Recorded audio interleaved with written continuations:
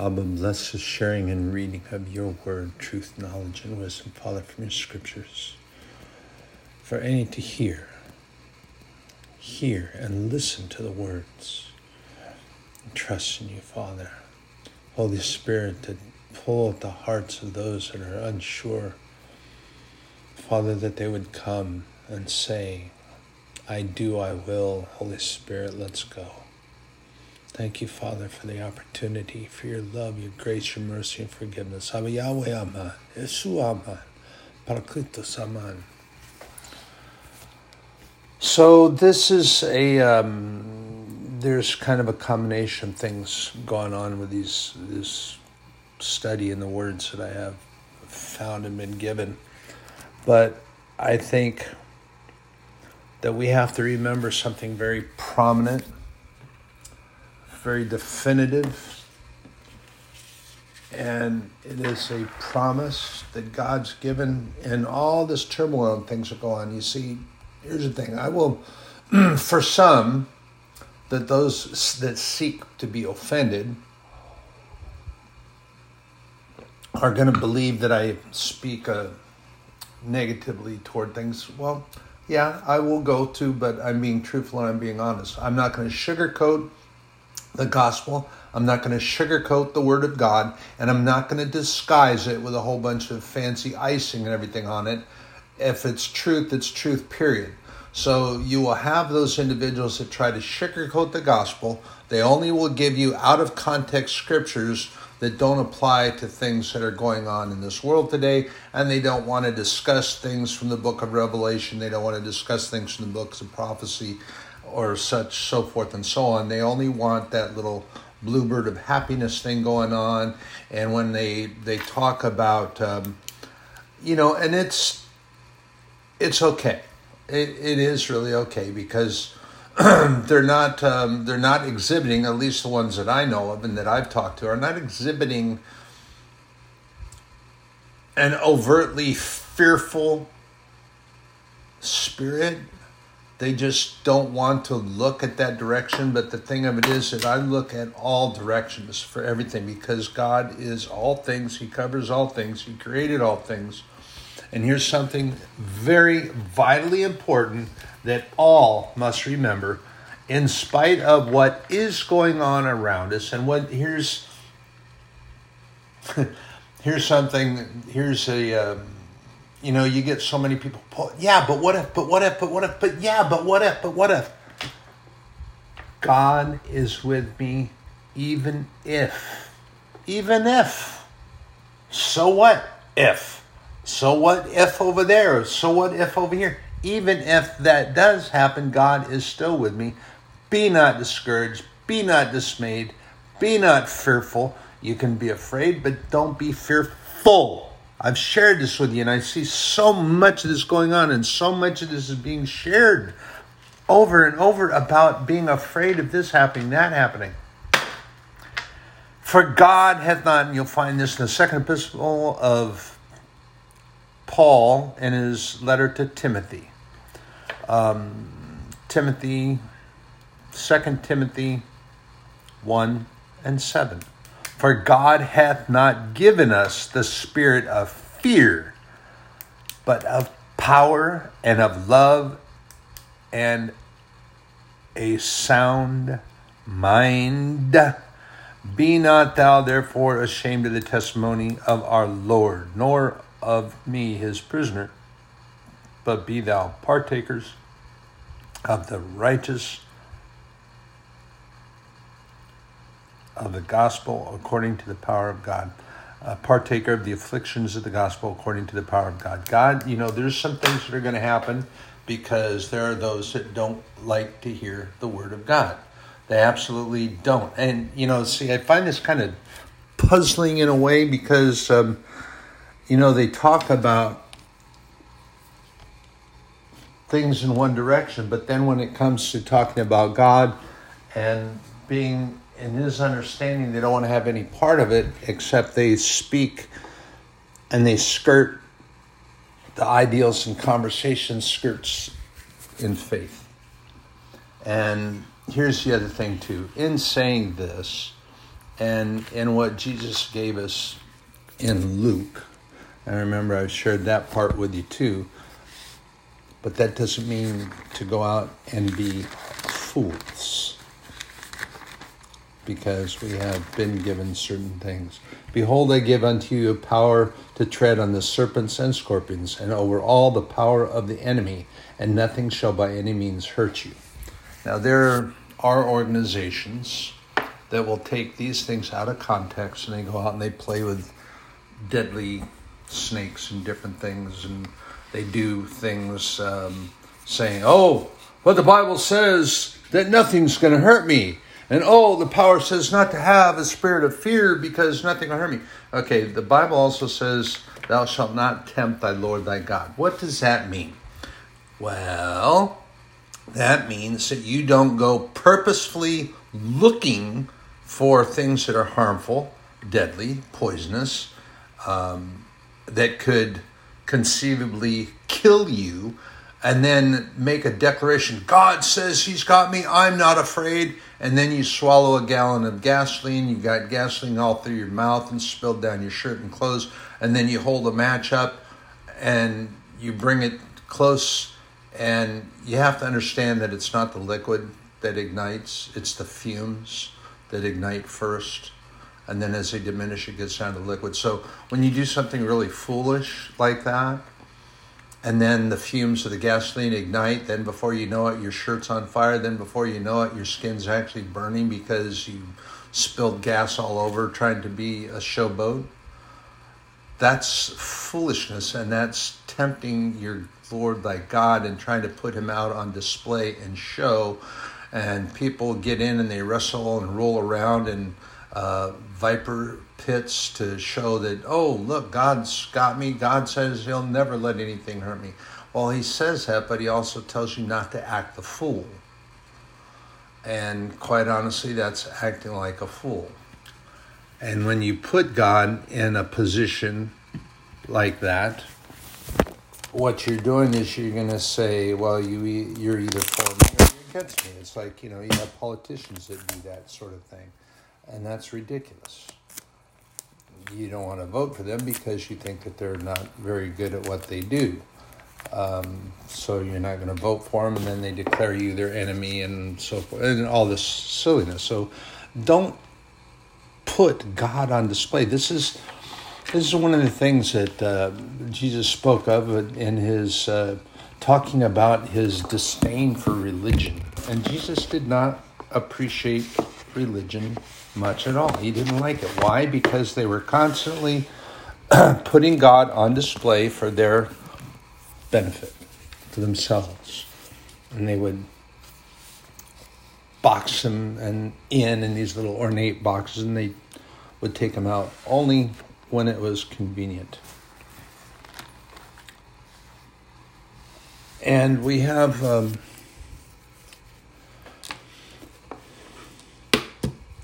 I have something I'm going to share because my niece sent this and she was questioning because and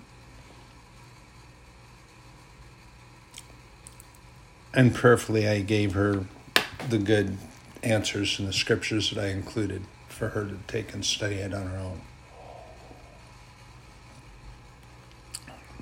But she was questioning because I guess someone at her church, I don't know where she got it from, but she got the question came up about self-judgment. And first and foremost, I'm going to share this with you. And that includes self-judgment. You say, well, that doesn't count. He's talking about something else. The Bible tells us, judge not, lest ye be judged. What exactly does that mean? That means that you do not take the sovereign authority away from the Lord God Almighty, who is the almighty judge of all things, and start judging them yourself. Judgment is wrong. You do not have, and that is an authority that you have not been given, and that includes self-judging. Well, you say, wait a minute, I don't understand that. well, I do this and I do that, and it's not the same thing. Well, yeah, it is, and you have to be cautious when you do your self-examinations to make sure that you're on. That's not a judgment. Self-examination is to ensure that you're on the right path and that you're doing the right thing. There's a difference. And the difference is that when you are trying to ensure that you're going the right way, you're in prayer, you're following the guidance of the Holy Spirit, and you lean into the Holy Spirit and hear what the Holy Spirit has to tell you.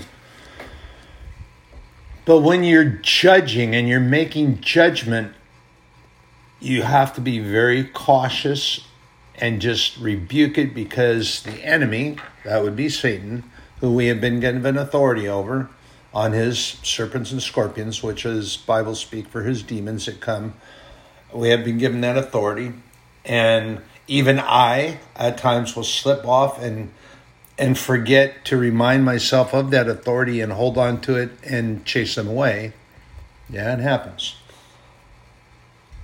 And then what happens when you're not carefully doing that, then you start to, and this is when the minions come in. They love to get you to go beyond the self-examination. They would love you to get into self-judgment, because then when you start doing that, you start comparing yourself to other people that are either working in the church or doing other things, and you compare, and then you start finding fault with the things that they're doing or how they speak to you or how they speak to other people.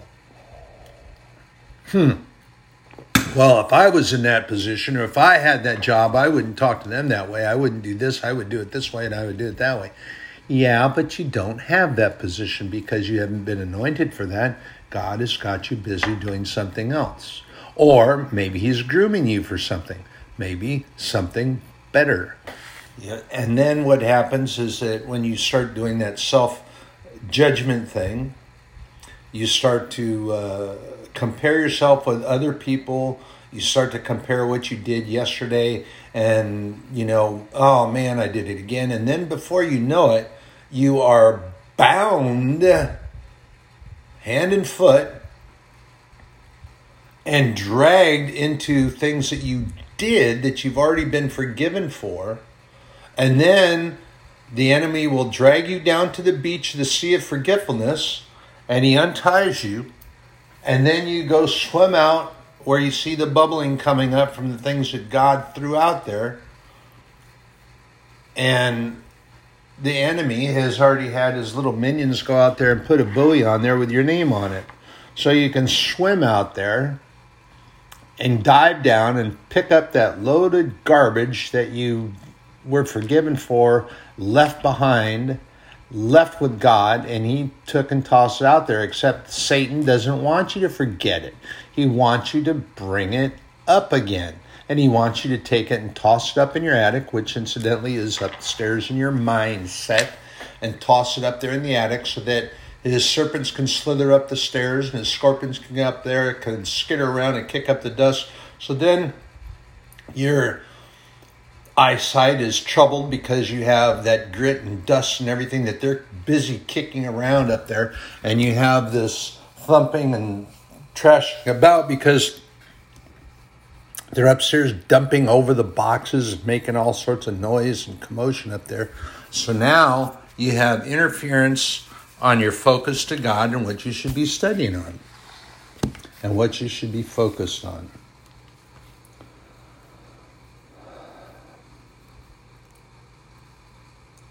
The third letter of John. John 3, 1, 11. The only chapter there is. Beloved, follow not that which is evil, but that which is good. He that doeth good is of God, but he that doeth evil hath not seen God. They don't get God. They don't understand God. They don't see him. They don't hear him. And they continually say, well, God doesn't speak to me. I have never seen God. I don't know. You're talking about all this stuff. I've never seen it happen. Well, let me tell you this about certain things. I'm going to share this with you. I'm going to try to put it into use an analogy that folks many times will use in the world of science, and they use words and terms like cryptids and unknown this and unknown that, and it doesn't exist because I haven't seen it. Well, I'm going to tell you this about that sort of thing. Just because you haven't seen it is no indication that it does not exist and that it's not real. It's because your mindset is closed off to those things and to that realm. And I've shared this with you before. I find it very, almost to the point of hilarity, but I won't laugh in their face because you don't want to do that. But you have individuals, pardon me, that make a declaration, I can't have faith in God. I haven't seen God. I haven't heard God. He doesn't talk to me. And how am I going to believe this? Because I have to give up this. I have to give up that. I have to do this. I have to live this way. I have to live that way. Wow, it sounds like you're just really bound up in a whole lot of garbage, unfortunately. And you have to dig your way out of that waste pile, that refuse. Dig yourself out of that refuse because it's causing you to refuse, if you get that.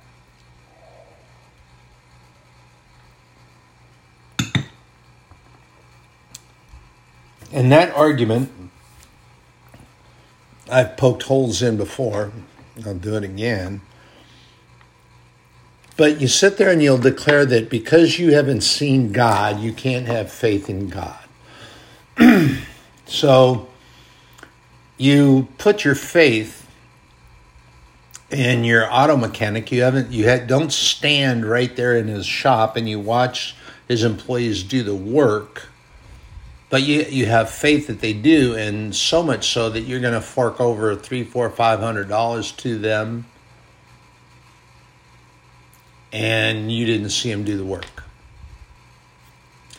It's like my motorcycle has been down for a long time. I can't even get a ride to church, and I can't get anybody. I've got a couple people that respond and take me to church. I've come right out and asked them, and they do.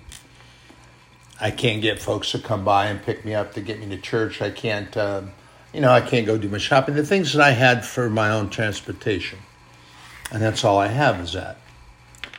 But I have faith that the shop is going to do it. I like the guys. I like what they've done. And they allow me to walk into the shop and watch things that are going on. So when I can see it in front of me, I have an easier time in putting my faith into it. And you'll get on an airplane and go fly across the country, across the ocean, whatever, and you have faith that the pilot's in there and the plane is flying itself, and now they don't have it on autopilot. And supposedly they've got that day coming where you won't even need a physical pilot in the aircraft. I'm not even going to step foot on that. I haven't been on an airplane in a while anyway, but I'm not going to even get on that. So the thing of it is, brothers and sisters, what I'm saying is simply because you don't see something doesn't mean that it does not exist and is non-existence. You have in the realm of marine biologists and field biologists, there are certain cryptids and things that have not been seen. Because they haven't seen it, they say that it doesn't exist. There are other people that have seen it, but they don't want to believe them because that they haven't seen it their own selves. That is ridiculous and foolish notion. There was a species of chimpanzee that was newly found, and let me see. When I read that article, I got to remember. I don't want to get time frames all messed up. But anyway, it was a couple decades ago. It was up to that point. It was unknown. They hadn't seen it. And then they had, pardon me, they had reports of this very large primate that was making itself known and had seen it, and the characteristics were different than other chimpanzees. It was almost had gone to a different development, was around people, but it was also very cautious and was very well hidden and would stay that way.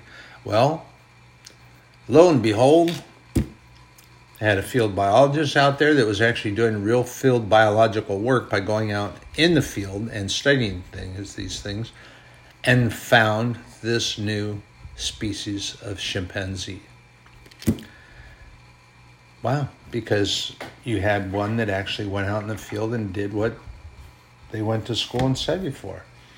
It's like the giant squid that people were trying to say was like the Kraken and it doesn't exist. There's no place that it could be, no place it can be found.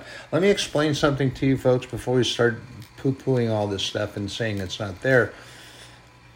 There is a greater percentage of the oceans on the face of this planet that have not been explored or seen or visited or researched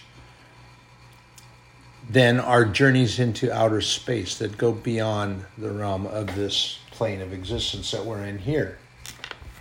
That's pretty phenomenal. But at any rate, this giant squid, you had marine biologists saying, it doesn't exist, no such thing. It's a figment of imagination. They just thought they saw this or they thought they saw that. Until a team of English, Japanese, American, and Chinese marine biologists went down in a deep diving sphere that could go deeper than any other diving apparatus. And they went down and they had a bait line out. And then the camera caught something miraculous because they didn't see it. It was moving too fast. They caught a glimpse. And from the darkness that was beyond the light that they had that was working on the outside of this unit, here came this large tentacle that came from the dark in the distance to the bait and pulled it off and to itself. And then when it turned to swim and go a different direction, the camera caught the eye. And then they started doing the math. And they started figuring out and estimating size of this thing by dimensional mathematics that the size of this squid was at least 40 feet long.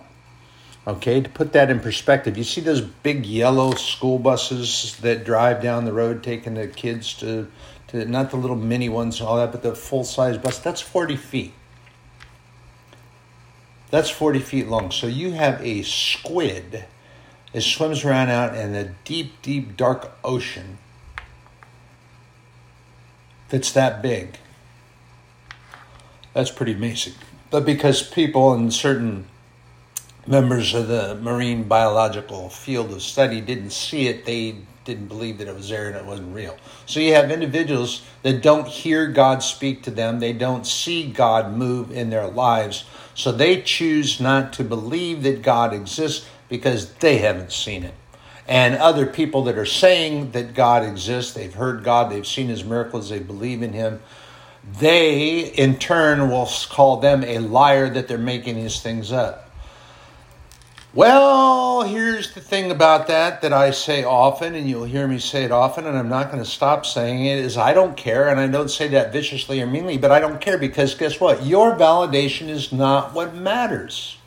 The validation that I receive from my Lord God Almighty, Hashem, declares that to me, that he is my Lord, my God, that he does love me, that he did give his only begotten Son for my sake, and that for God so loved the world that he gave his only begotten Son, that whosoever chooses to believe in him and have faith in God shall not perish but have everlasting life.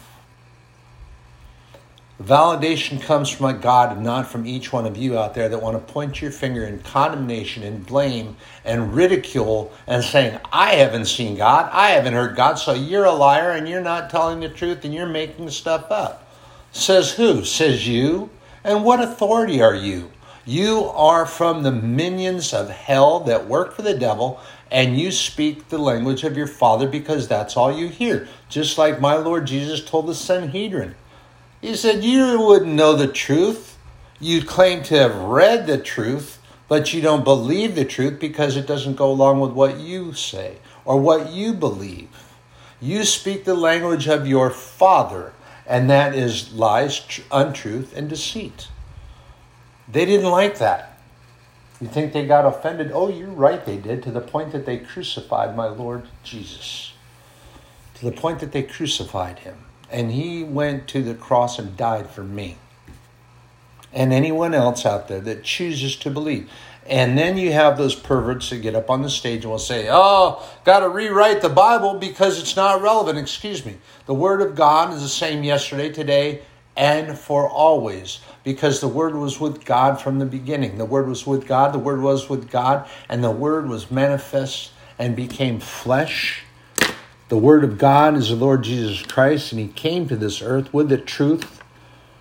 He says, I am the way, the truth, and the life, and the light of life, of the path of righteousness. That is my Lord Jesus.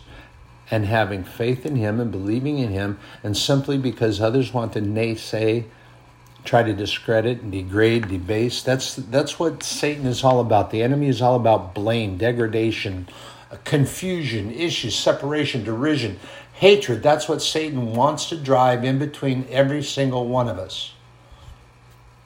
All of us. And even those that want to declare that I am making things up and that I don't know what I'm talking about. Well, that's okay, because you haven't walked in my shoes and you have no idea. You're making things up that you don't know about, that you haven't seen. So it's easy for you to sit over on that side of this little gizmo, having never met me physically, don't know me, wouldn't quite possibly wouldn't know me if you bumped into me on the street. You haven't walked in my shoes. You didn't go and decide that you were going to take that 18-wheeler and drive off the Oakland Bay Bridge, which I could have easily handled to do because of the weight and everything I had in there. And I was familiar enough with the vehicle and I was going to drive off. But then the Holy Spirit spoke to me. Spoke to me so audibly that I actually turned and looked over, because it was as if somebody was physically there in my tractor with me in the dark and all the lights turned off, which I kept very subdued driving at nighttime. But that voice was so audible, I believed that there was somebody sitting in the sleeper with me. A little startling at first. Then I realized. The Holy Spirit said a very simple phrase. What about your grandchildren? Yowza. And as I've shared before, my sons were not even close to being out of elementary school yet. My oldest boy was, I think he's 4 years older than my youngest child. Something like that. I don't remember. I'm old. I forget stuff. Leave me alone. Anyway, but they weren't even out of elementary school yet. Oh, for goodness sake. And here I have 4 grandchildren. And the youngest of which is a miracle child. Her name is Elizabeth. And that name Elizabeth means gift of God or consecrated of God. And knowing the circumstances that I do now and I didn't know before that, yeah, she's a miracle of God. And I've seen her. I'm watching through rather vicariously, because my children are at distance physically from me. I can't get there, but they share photographs. Oh my goodness. And I would have missed out on these things if I had gone ahead and driven off that bridge. And before that, if I go back, there were times where in the military I should be dead right now. I'm not.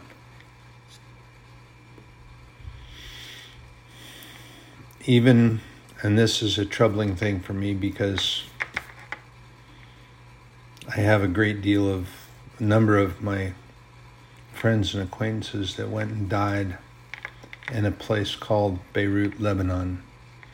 This is back when our troubles first kind of started out there in the Middle East. I mean, we used to have allies in this world, and now it seems like we have none. We have one, really good one.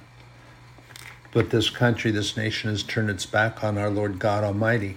One nation under God, indivisible. What does that mean? That means that we can't be separated or divided. However, Look around you.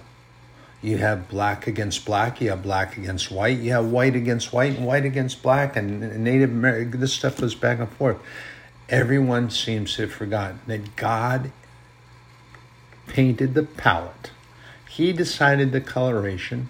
We decide the character of the heart. So what do you choose? Do you choose to be good toward everyone that does not look like you, might be a different color than you? Do you choose to do good by them? Or are you choosing to be wicked, evil, deceitful, derisive, and separative, and point your finger and blame and condemnation?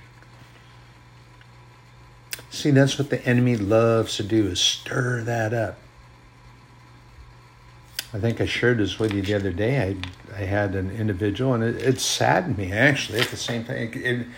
It angers me and saddens me. But remember here, too, the Bible says that we can be angry. Just because you claim the title of Christian doesn't mean that you can't get angry, or that you don't get angry, and that you lay down on the ground and that you just allow people to walk on you, okay? Jesus didn't even do that. Except what he did say was that if your enemy may come up and strike you, and if they come up and slap you, then what you do is you turn and offer them the other cheek. And he did that. But when he became angry, he didn't become confrontational to the fact that he'd grab them by their cloak and then beat them up. And when he changed the money changers out of the temple, somebody would say, yeah, but what about that? What about that? What about that? Yeah, what about it? He was angry, but he scourged them out as if he was leading a flock of sheep or a herd of cattle, or the donkeys, leading them to stables or out of the yard back to their own pasture. He scourged them out of the temple. He didn't beat them up. He didn't jump on them and knock them down on the ground and grab them by the shirt collar and start slapping them around and punching them. He didn't do that. He turned over their tables, caused them to lose track of everything that they were doing, counting and stealing from the people that were coming to worship God, and stealing from God, taking their cut and percentage of. He turned their tables, and then he chased them out of the courtyard of the house of God. He scourged them out. Doesn't say that he beat them up. It says he scourged them. There's a difference. You can be angry. Just be righteous in your anger. That's what you have to do. Be righteous in your anger. Don't be confrontational. Don't fight. Don't curse. Don't cuss him out or anything. But this man came and started.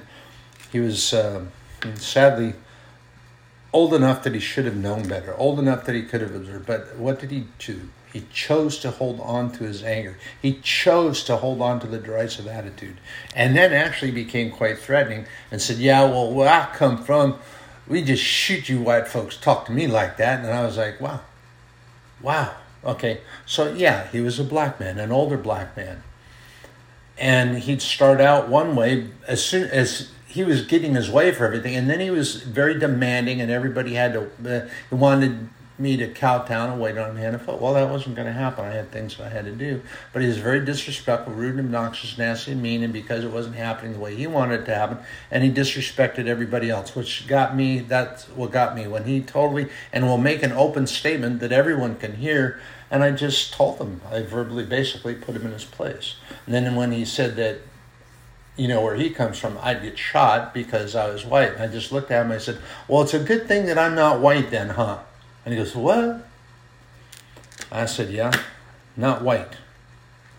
And what he was choosing to do, what he chose to do, is he saw the appearance of my skin, which many people do. They see the appearance of my skin and they believe me to be white. Well, I'm not. Surprise, surprise, lo and behold.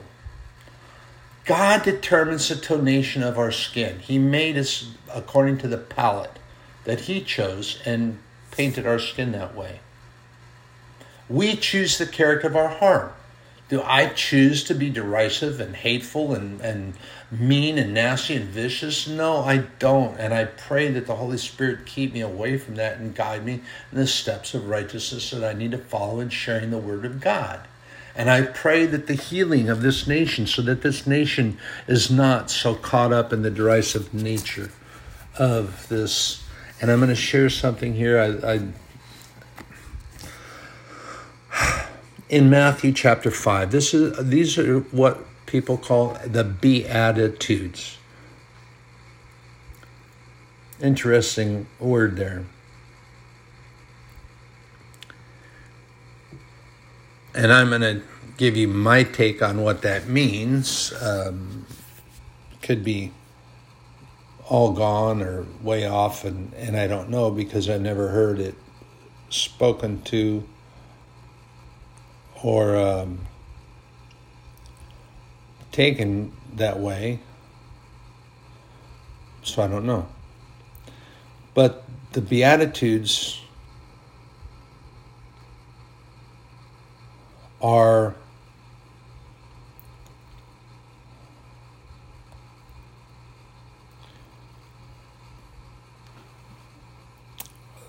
it is the definition of the term.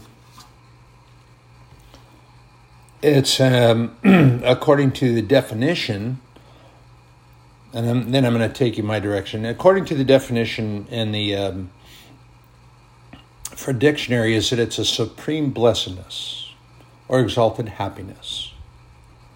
And any of the declarations of blessedness that was given by Jesus in the Sermon on the Mount. But here's my take on that. Beatitudes. Many words that we take are compound words or phrases that come from another language. But listen, Jesus is talking about being a certain way and having a certain attitude that brings that righteousness that I just described for the dictionary definition. But mine is that Jesus is teaching us to be of a certain attitude and share that attitude, and that gives us that righteousness that we take out and share. And when he came out and he started to teach them, blessed are the poor of spirit, for theirs is the kingdom of heaven. Blessed are they that mourn, for they shall be comforted. Blessed are the meek, for they shall inherit the earth. Blessed are they which hunger and thirst after righteousness, for they shall be filled. Blessed are the merciful, for they shall obtain mercy. Blessed are the pure in heart, for they shall see God. Blessed are the peacemakers, for they shall be called the children of God. As a child of God, we have chosen to accept that Jesus Christ came and was crucified for us, which then makes us taking that path that we choose to have the faith in God and that we're going to follow the Holy Spirit. That now makes us a child of God, an adopted child of God. We are an heir and a co-heir, joint heir with Jesus Christ in the kingdom of heaven. We are God's children. And as such, we are to be peacemakers. And blessed are they which are persecuted for righteousness' sake, for theirs is the kingdom of heaven. My kingdom is in heaven and not on this plane of existence, and I will declare the word of God. And there are those that, well, I'm certain there's coming a time where if they do see me, I'm going to be persecuted and have their finger pointed at me, and they're going to try to remind me of all the things that I've done in the past. And look what, hey, I saw you the day before yesterday, and you were doing this and this and this and this and that and that and that and that, and they want to do this. Or I remember 2 years ago, you haven't changed a bit. And I've actually heard this. You haven't changed at all. You're the same as you were then. La da da da da. And they didn't even look at the circumstances that we were in, and they didn't even really seek or see the reaction that was going on. That didn't matter. They just wanted to pull up that condemnation and point their finger and blame and attitude, and which is what Satan loves to do. He loves for anything that comes up that might be a stir or controversial, and he loves to get us right smack in the middle of it. Blessed are ye when men shall revile you and persecute you, and shall say all manner of evil against you falsely for my name's sake. Because you stand up for the name of Jesus, faith in God, and the Holy Spirit which guides your steps, as long as you speak in righteousness, you're going to have individuals that are come up and they're going to try to speak falsely, twist everything you say, which is why exactly what they did with Jesus. They tried to twist and manipulate what he said. And the Sanhedrin would try to get him when they had him on their little platform and trying to point their finger and get him all agitated and worked up. And it didn't work. He just turned the tables on them. He spoke them straight from the scriptures. And they had no reply. They had nothing because he spoke with straight authority that they didn't have because they rejected the authority that was given by their belief in God. And they said that the laws of Moses govern, that you are a blasphemer and that you are declaring your power and you're chasing out these demons and the devils in the name of the devil. Well, Jesus tried to explain to them, but they didn't want to hear it. Not at all. And there will be those that will come against and make up things. And like I shared with you, Paul wrote to the church at Ephesus, and there were two women that were there, and they had the church split in half because of their derisive attitude and their condemnation, and one was saying this about the other and the other was saying that back, and it went on back and forth, and they had the body of the church was split in half. They had two different factions and they were warring with one another.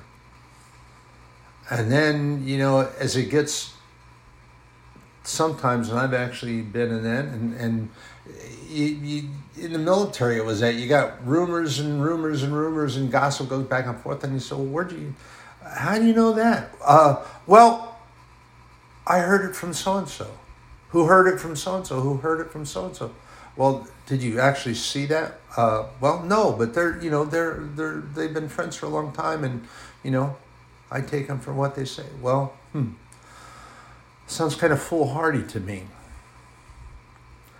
See, I have proof for all the things that I have that goes beyond the understanding of mammon, and they don't get it, and they don't see what I see. And then, of course, they're going to have their issue and their appointments in their mind. But see, I've lived these things. I've walked this walk. I sit here and I look and I see, and I've shared this with you before. I look at my shelves, I see what I have, what I don't have actually. But what I see that I do have is I have everything that I need because God provides what I need. Might not be what I want, and I used to be very confused with that. Do I need it? Do I want it? And I used to confuse my wants with my needs with my wants. I'd had that all messed up. And I had things. I could sign documents and get stuff, and I just, what a knucklehead I was. What, they're just going to give me that because of my name? Man, I am somebody. Yeah, guess what? I'm still somebody, but I don't have all that stuff, and I don't have that capability. But what I do have is my Lord God Almighty, who loves me deeply, and Jesus, who came and died for me. He sacrificed his life for me.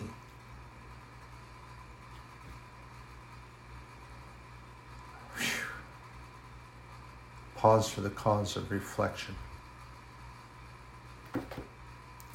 Do not judge yourself because you do not have that authority.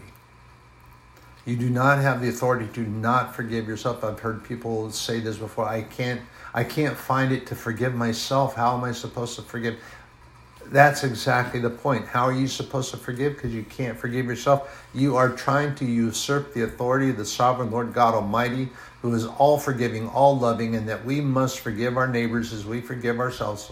And otherwise, you're not in the Lord, because if you can't forgive yourself and it doesn't allow you to forgive other people, then you are usurping the sovereignty of Lord God Almighty. You have decided that your process is more important and of more greater value. Be cautious, brothers and sisters. Further reading. Matthew 5:12, rejoice and be exceeding glad, for great is your reward in heaven. For so persecuted they the prophets which were before you. So quit your griping, whining, and complaining about what's going on or what people will say or do by you, because you're sharing the word of God, or you're supposed to be sharing the word of God and doing his work, being about your Father's business. But you gripe about, but they're going to do this and they're going to that and they're going to do this. Oh, wait a second. You think that anything is different than you, or that you're better than predecessors, or that you are even better than Jesus, who came to this earth and they reviled him, they rebuked him, they spat on him, they beat him nearly to death before they made him carry the beam of his cross to Golgotha, and he was so beaten down and so weakened after what the Romans had done to him that he couldn't carry the cross. They had to have help. And that this was done by the elders who he came to save, for their sake that he came. And they instead decided that they knew more about the scripture than Jesus, the only begotten Son of God, the Word of God, who manifested himself and came to this plane of existence for our sakes, that they knew more than he, and they crucified him unto death. But when he died and he told God and he looked up before he made the final statement, what did he do? He looked down on those from the cross, which he had been put upon, and then he looked to heaven, and he said, Father, forgive them, for they know not what they do. And they didn't know. He asked that God to forgive them anyway. Whew. He asked Father God to forgive them anyway, and then he told God, it is finished. What did he mean? Jesus told God, said, it's done. I came to do what we said we wanted to do. I came and did it, and I'm done. At that moment, when he gave up the ghost, he gave up the Holy Spirit, and God took him into his arms and pulled him close. At that moment, there was a great trembling and a great earthquake. The skies darkened, pitifully dark.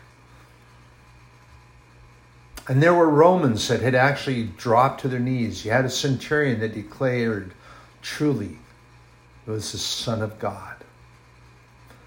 And that in the temples, every single temple that was separated from the Holy of Holies, which is where the high priest only could go, you couldn't have those that came to worship God in the congregation go in there and talk to God.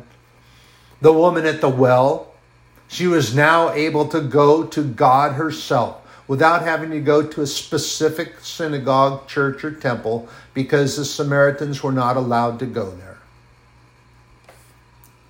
And I've shared this with you. How foolish was that? Because the Jews reviled the Samaritans and vice versa. Why?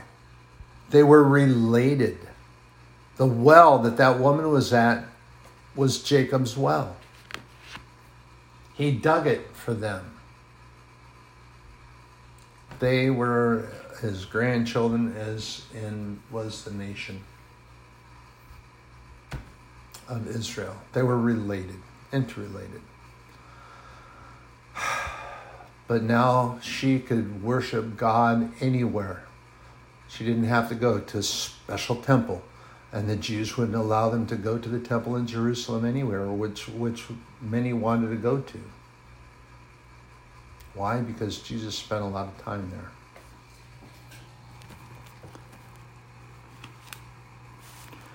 And remember this, okay? Don't sugarcoat the gospel. I don't, and I won't. There are many that were going to make it all bluebirds and happiness and lilting little songs and all that, and that's all they want to talk about. They were not going to talk about the truth. They're not going to talk about what's coming. They're not going to talk about any of their prophecies, and they're not going to talk about the fact that the devil is coming and wants to grab you and peel you like a grape. They don't want to talk about that. Jesus said, "Ye are the salt of the earth. But if the salt have lost its savor, wherewith shall it be salted? It is henceforth good for nothing but to be cast out and to be trodden under the foot of men. Salt in cooking and baking can draw out sweetness. It preserves. It adds flavor and taste and helps to add texture. So in calling us salt of the earth, Jesus was an amazing cook, chef. He knew how to blend all this, and the salt that blends, it adds to it, doesn't detract. But if you've lost your savor, meaning that you won't talk about the gospel of Jesus in truth and the gospel of the Holy Bible in truth and wholeness and righteousness and in context, then you're losing your savor and you're not good for much of anything. So you may as well go hang out with your buddies and all that stuff, because you don't read the Bible, you don't go to prayer meetings, you don't pray, you don't talk to God, and you're not about your Father's business. So you may as well go ahead to the pool halls and back to the strip clubs and hang out with your buddies and all that stuff and start drinking. No, you should not do that. You should ask repentance, forgiveness for God, and help Him to strengthen you so that you can do that thing again.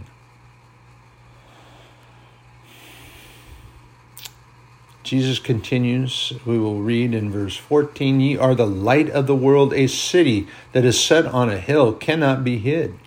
Neither do men light a candle and put it under a bushel, but on a candlestick, and it giveth light unto all that are in the house." You are in the house of the Lord. You share His word, you share His truth, you share that light. Let your light so shine before men, they may see your good works and glorify your Father which is in heaven.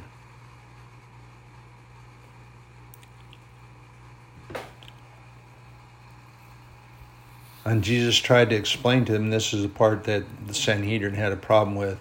"Think not that I am come to destroy the law of the people, of the prophets. I am not come to destroy, but to fulfill."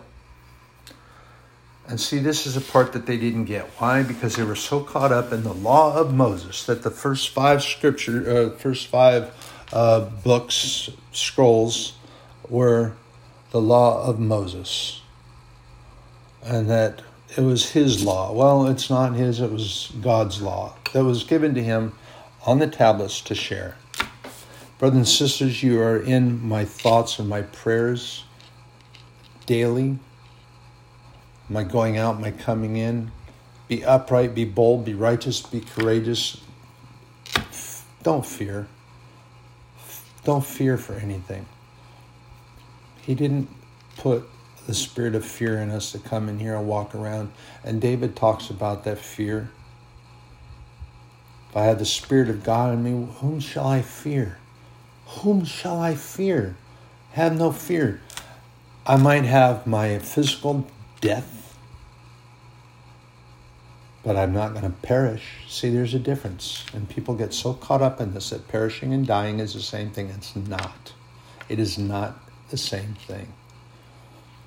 Satan no longer has the keys to the pit and the entrance gate to death. That's not his anymore. That gate has actually been taken down.